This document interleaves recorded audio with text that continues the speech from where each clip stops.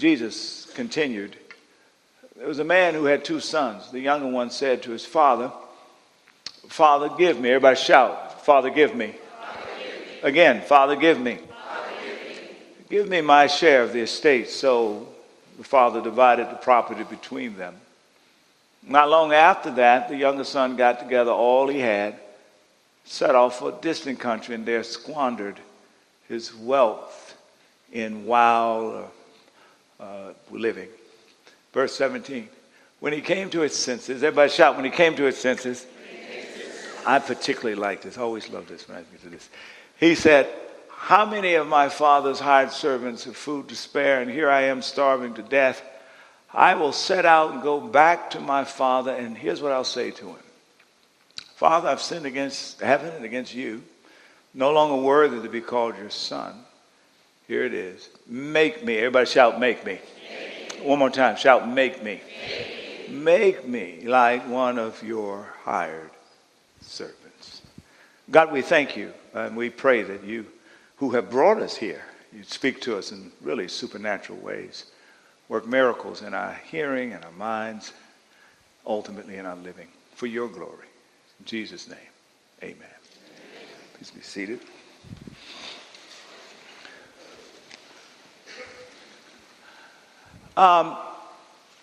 If you're joining us for the first time, we're working through what I call some sub-series. The first one was humble, second was hungry, and the third is smart. Everybody shout smart. And if you're here last weekend, you heard Sue Wonke, who did a phenomenal job kicking off our smart series, as she shared about her journey of finding faith and becoming a Jesus follower in the last 2 years. Just a remarkable testimony and experience last weekend. So today I kind of want to pick up where she left off, and what I want to do is kind of stand back to just help us to understand what we mean when we say smart. Everybody shout smart.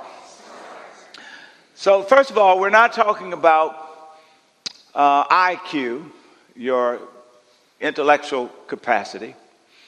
We're talking more about your EQ, your emotional intelligence. My simple definition for that is the ability to perceive and understand and respond appropriately to other people's, to emotions, which includes your emotions and others. There's at least 5 characteristics or elements that constitutes smart or emotional intelligence. I'll just run through them really quick. Everybody shout self-awareness. Self-awareness. Are you aware of your emotions, your strengths, your weaknesses, your personal needs? What drives you? Are you aware? I should point out here that it's very possible to have a really high IQ, just off the scales, and at the end of the day have just poor people skills. And I ran across this joke the other day that kind of reinforces poor people skills and this lack of awareness. It's a cartoon, and in the cartoon, the guy is being interviewed, and the person who's interviewing him says, do you have good people skills? And the guy answers, he says, I think I have good people skills. Who would ask an idiotic question like that?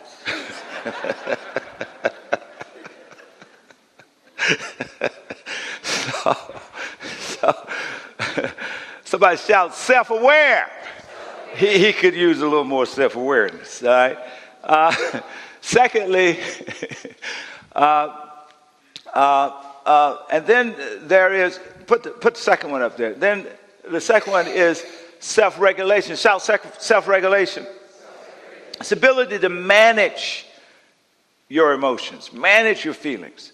From time to time, I run into people who say, well, you know, I just had to give him or her a piece of my mind because they just pushed the wrong button. So I usually have 2 things to say in that respect. One, try to hold on to as many pieces of your mind as possible. You probably will need them. And 2, reprogram your buttons. Right? There's no legitimate excuse for you to, out of impulsive react to surrender to an impulsive response that's not thoughtful or reflective. The 3rd is shout motivation. Motivation. That's that internal desire to achieve and to excel. Those 3 have to do with, kind of in a sense, knowing yourself, managing yourself. The other 2, everybody shout empathy. Here's my definition for empathy inside of what we're talking about. Empathy, the way I want to define it today, is the ability to understand and respond appropriately to other people's feelings. Empathy. And then lastly, shout social skills.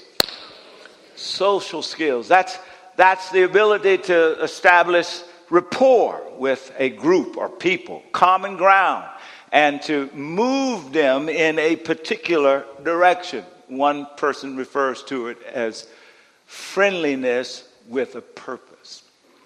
So this is what we mean by IQ, or quote unquote, what Patrick Luciani, who wrote this book, meant by smart. Now, interestingly enough, this past Friday, I got to attend at 7 o'clock at the Santa Clara Convention Center.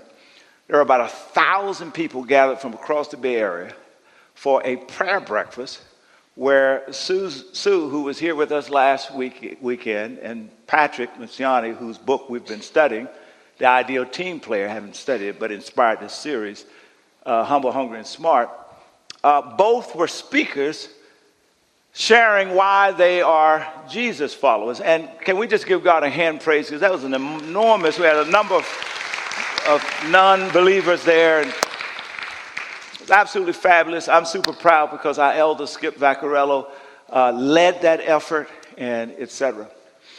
And because Skip was in charge of the effort, he was able to arrange for me to sit right beside Patrick. Tell somebody, sometimes it is about who you know. And so I got, told him, I'm preaching this series about his book, blah, blah, blah, blah. We had lots of conversation before and in between his speech and so forth and so on. Just got to know him. He was a great guy. So I asked him, I said, well, I'm going to preach on smart. What's your thinking about smart? I know what you said in the books. There's something extra.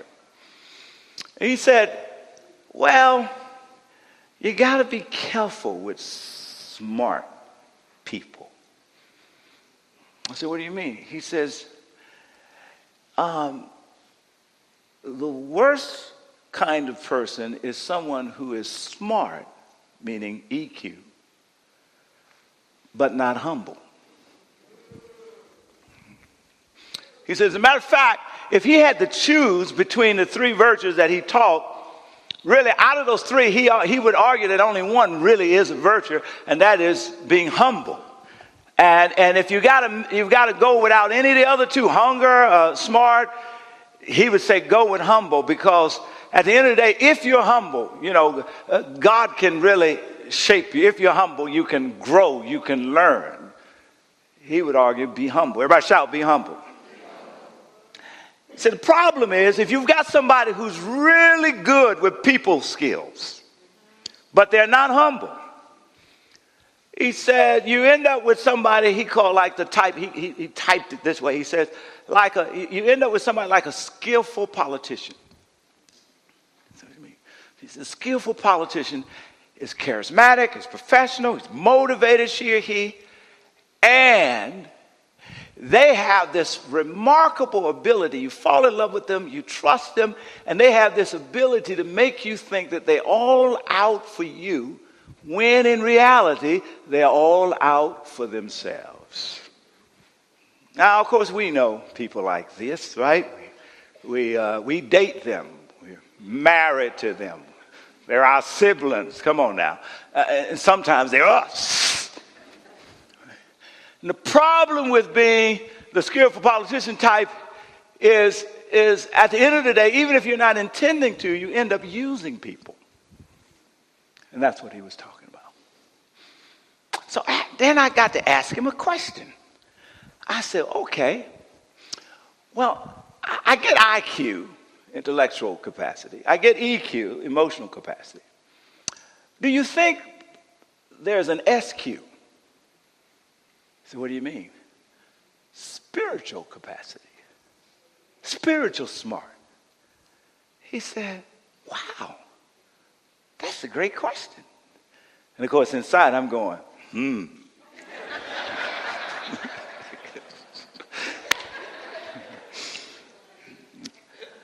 Anyway, he ultimately responds, he says, and I said, well, what would it look like inside of smart? And he says, probably, since it's about having good people skills and trying to communicate with folk, one example would be if you're talking to somebody who's really sharing with you where they are in their journey and they're struggling or they're asking questions, spiritual smart would be while you're talking to them, you're actually praying to God in your mind saying, God, what do you want me to say to this person? Everybody shout, spiritual smart.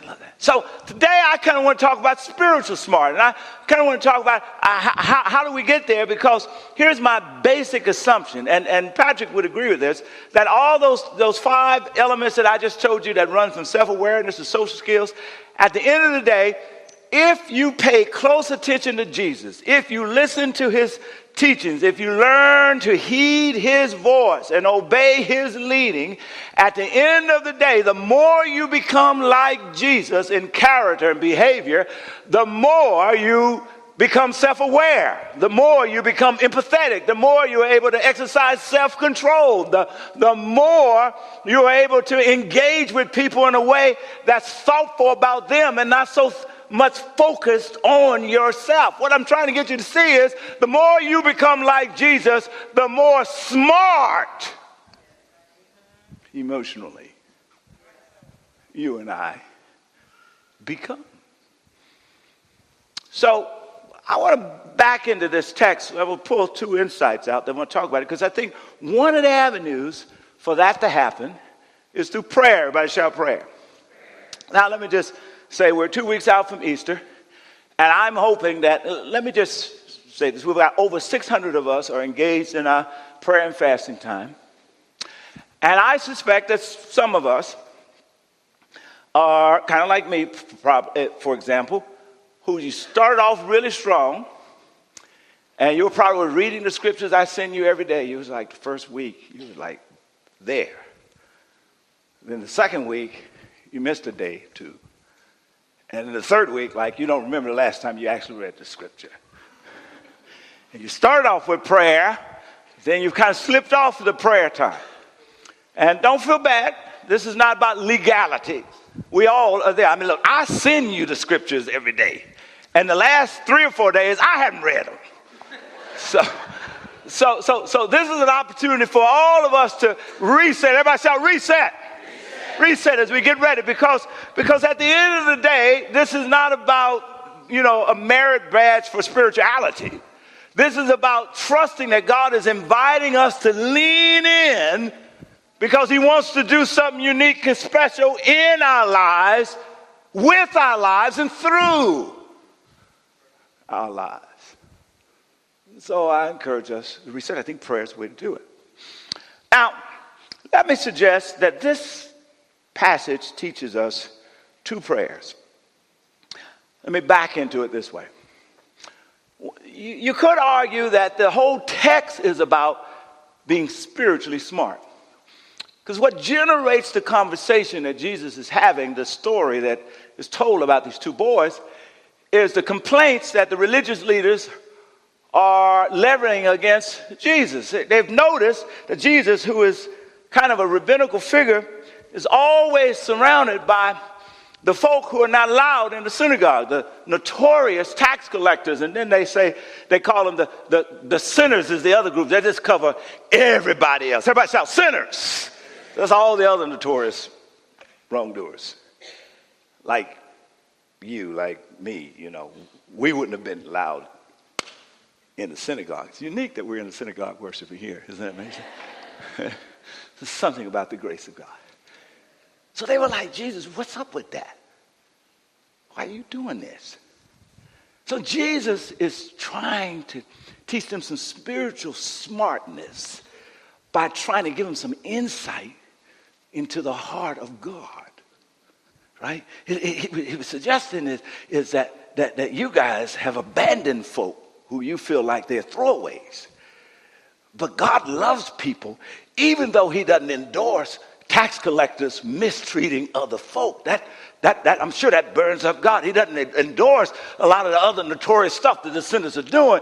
And yet, while he dislikes what they're doing, he still has a heart for them.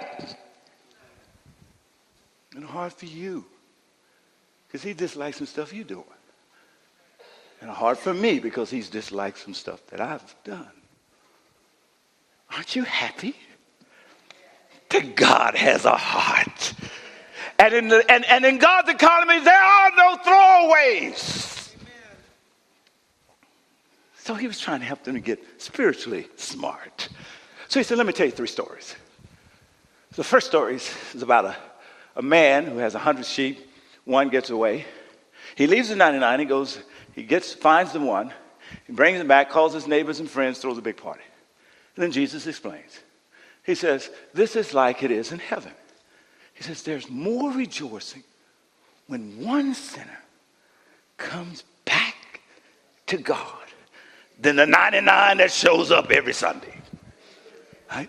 That's why we're suggesting to you, look back at that card, get back inside of praying for those names that you have, work up the courage, shout courage, to actually invite 4 or 5 people that you'd have the courage to invite from your families, from your neighbors, from your colleagues. Why?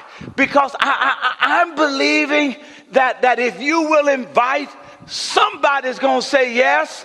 And who knows, maybe on Easter Sunday morning, heaven will throw a party about the person you invited. Yeah, celebrate that. That's celebrating material. Then he tells another story about a woman who had 10 coins. She lost one. She emptied out the house, looked for them. And she does the same with a party. Then he tells a story about this father. You notice Luke is unique as he's helping us to learn about Jesus. Here Jesus tells a story.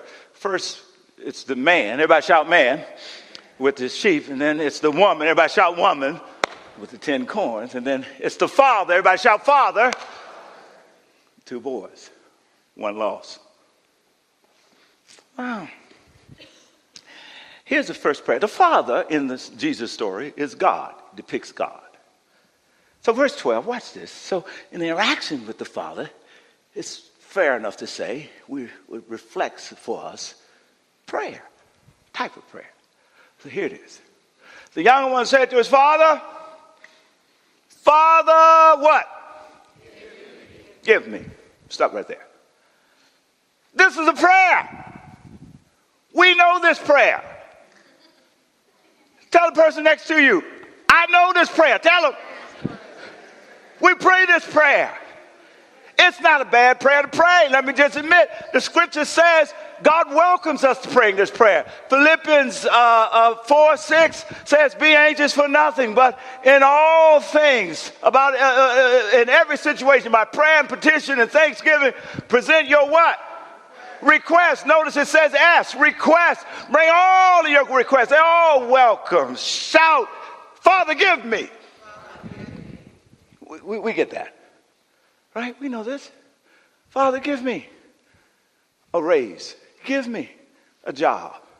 Give me a spouse. Give me a girlfriend. Give me a boyfriend. Father, give me. I mean, you've already spotted out. Father, give me that fella right there. He just doesn't know, but I was made for him. Give me. Give me healing. Give me better health. Give me a condo in the neighborhood that I want to move in. Give me a house. He says, I welcome that. while this is a welcome prayer, it encourages us to think about it in terms of being spiritually smart, because it can also spiritually, watch me, be a dangerous prayer. I want you to notice that he starts off the boy. First of all, he says, look, usually when dads die, then the property is divided. You living too long. Can you just go ahead and divide it right now? It's not too uncommon. There are some folk who actually did that back in that day, and that was cool. So he starts off with the request. He acknowledges the relationship. He says, Father. Everybody shout, Father. Father, give me. So he acknowledges the relationship here. Go ahead and give me what I want. This is my portion of the inheritance. So he affirms it. But then when he gets it, he didn't have to leave. He could have processed it and put it in the bank, did whatever, and stayed right there with dad, stayed right under the authority, and so forth and so on. But after he got what he asked for, it says sometime later. So not tomorrow, but sometime later, he gets it and he leaves the father. All right, now back into something. How many of us, if you're not careful, you'll be asking God for the blessing. And when the blessing comes, you be so busy with the blessing that the blessing pulls you away from the Father. Man, you were catching the bus, and now you got a car. And I mean, it's a nice car, and it never finds its way to church no more. Just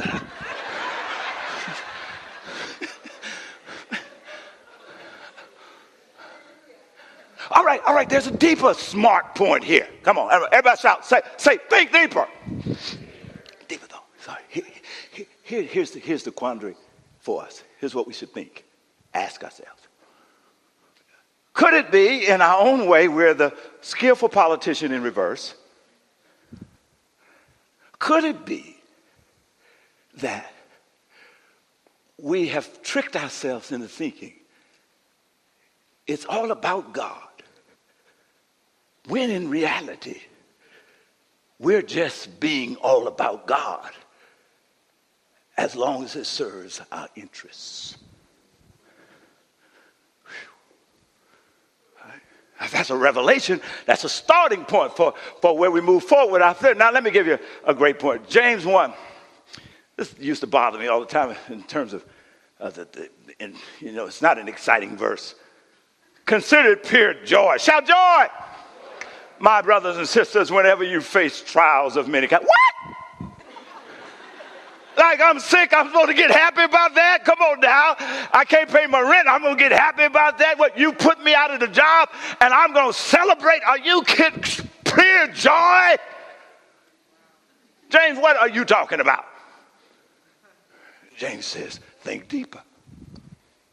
Notice what he says. He says, because you know that everybody shout testing. The word could also be translated examination of your faith. All right, here's the thing. When you don't get the blessing, but you still worship the blessor, consider it pure joy, because you've just passed the test. That you don't love God simply because of what God does. You love God also because of who God is.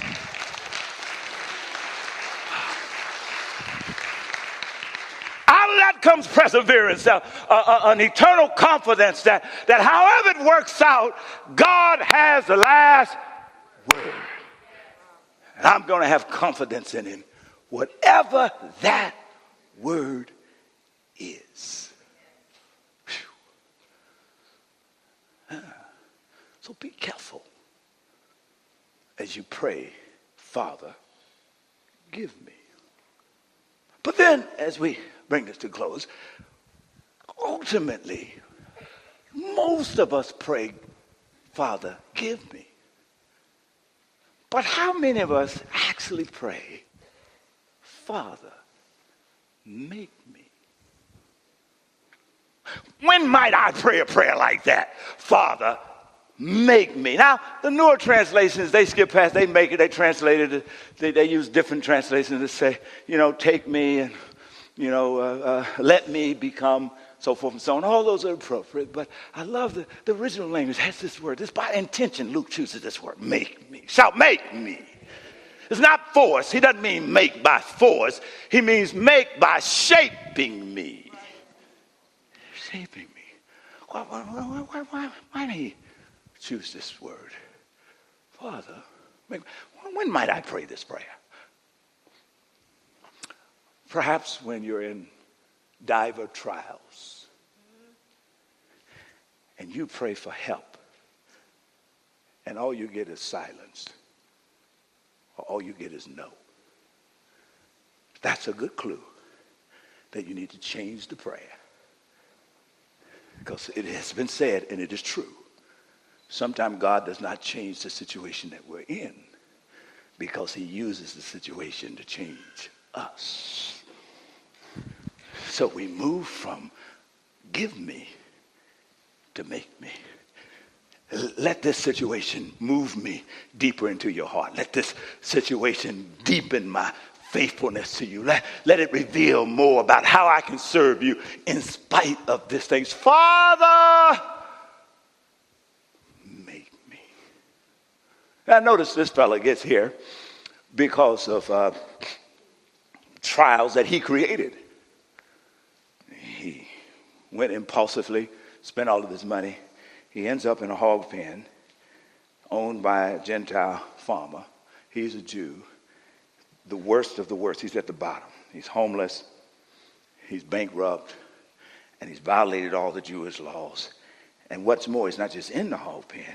He really wants to eat with the hogs. And it's in that moment the text says, comes to himself. He says, this is the result. He gets smart, right? It's emotionally smart. This is the result of my impulsive behavior, my wanting to do it my way. This is the result of God saying to me, thy will be done. I want to go back to the Father. I want to go back to the house, and I don't want to go back as I left. And so I'm giving the Father full authority. Make me. Now let me give you tell you a story how we got here.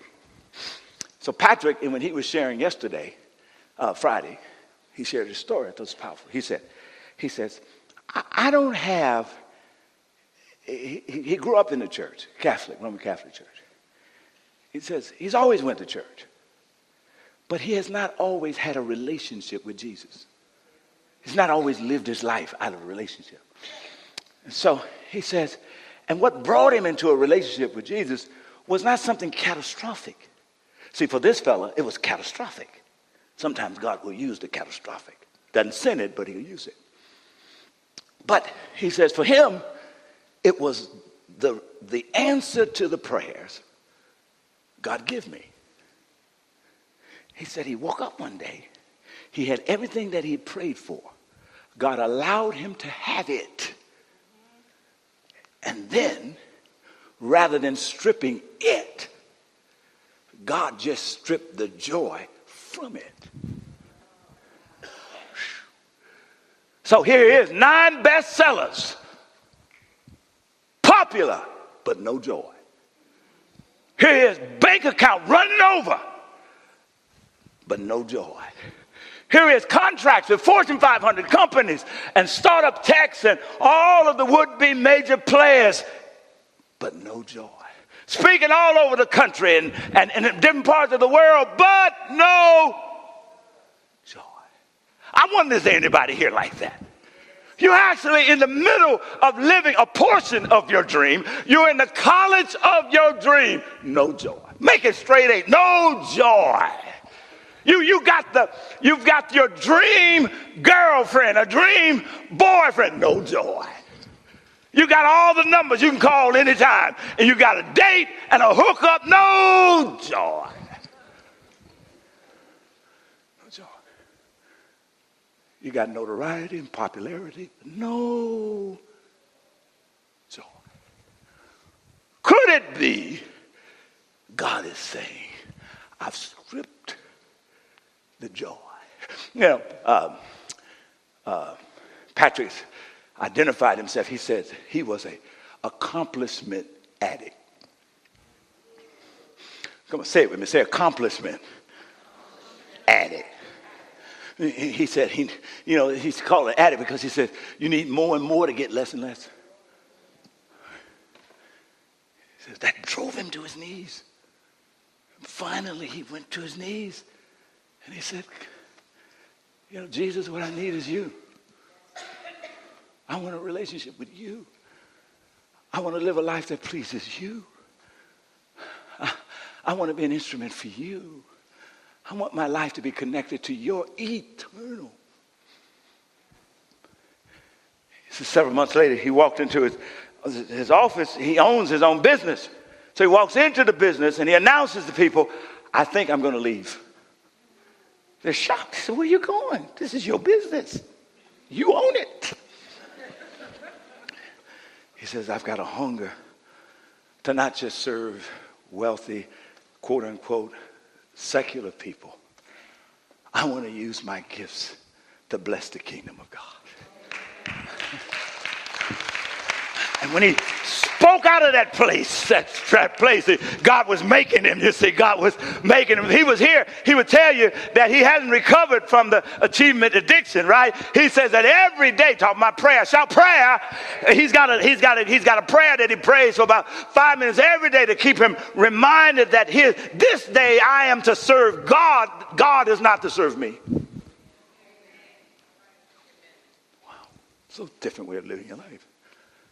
So finally, his colleagues said, no, we want to go on that journey with you, except one. And that one left. And today, that business crosses, does all the secular stuff, but he's doing remarkable work in the kingdom of God with pastors and priests and churches and parishes all over. Because he came to the end of himself and he said, God, I need to pray a different prayer. It's okay to pray, God, give me, as long as you pray alongside of it, God, make me. God, make me. It's like Jesus teaching, thy kingdom come, and thy will be done. And then he says, you can pray, give us this day our daily bread. It's both, God, give me daily bread, and thy will be done, God, make me. You see, that keeps you not perfect, but faithful on the right spot. Let me end here. About y'all prayer. I'm going to push you all to get back into prayer. I want to push you back into at least 5 minutes a day where you're really leaning into God. And when you look for the scripture, you say, well, I don't know how to pray. It's not really comfortable. You just get the scripture, read through it, and turn that scripture into a prayer. Each passage is going to help you lean into the heart of God. And when you may be doubting that prayer has any powers,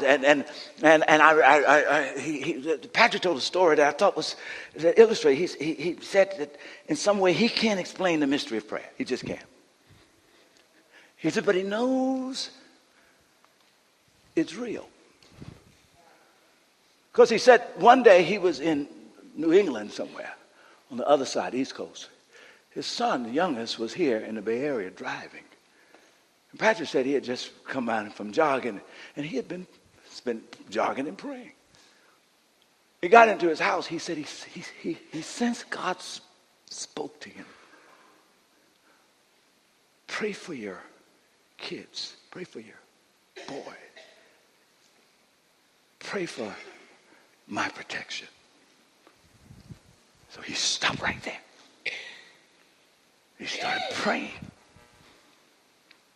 A couple hours later, he got a phone call. The very time he was praying, his youngest had a car accident, flipped the car, totaled it out, but the boy walked away.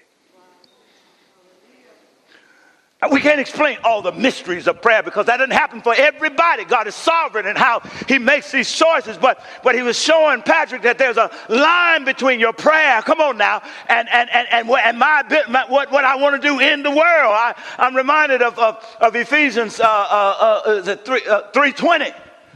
God is able to do, one version says exceedingly abundantly. Another one says immeasurably. Come on, shout immeasurably. Watch this, immeasurably more than you can ask. That's to give me peace. Or even what? Imagine, watch this, according to his power, shout his power, at work where? Within you. There is something that God has done with how he shapes us and our relationship that when we pray, that releases his power within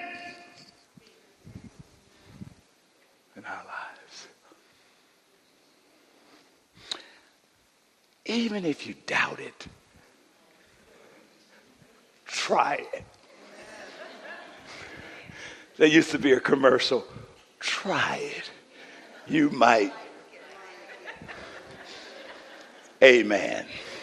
Give God a hand praise.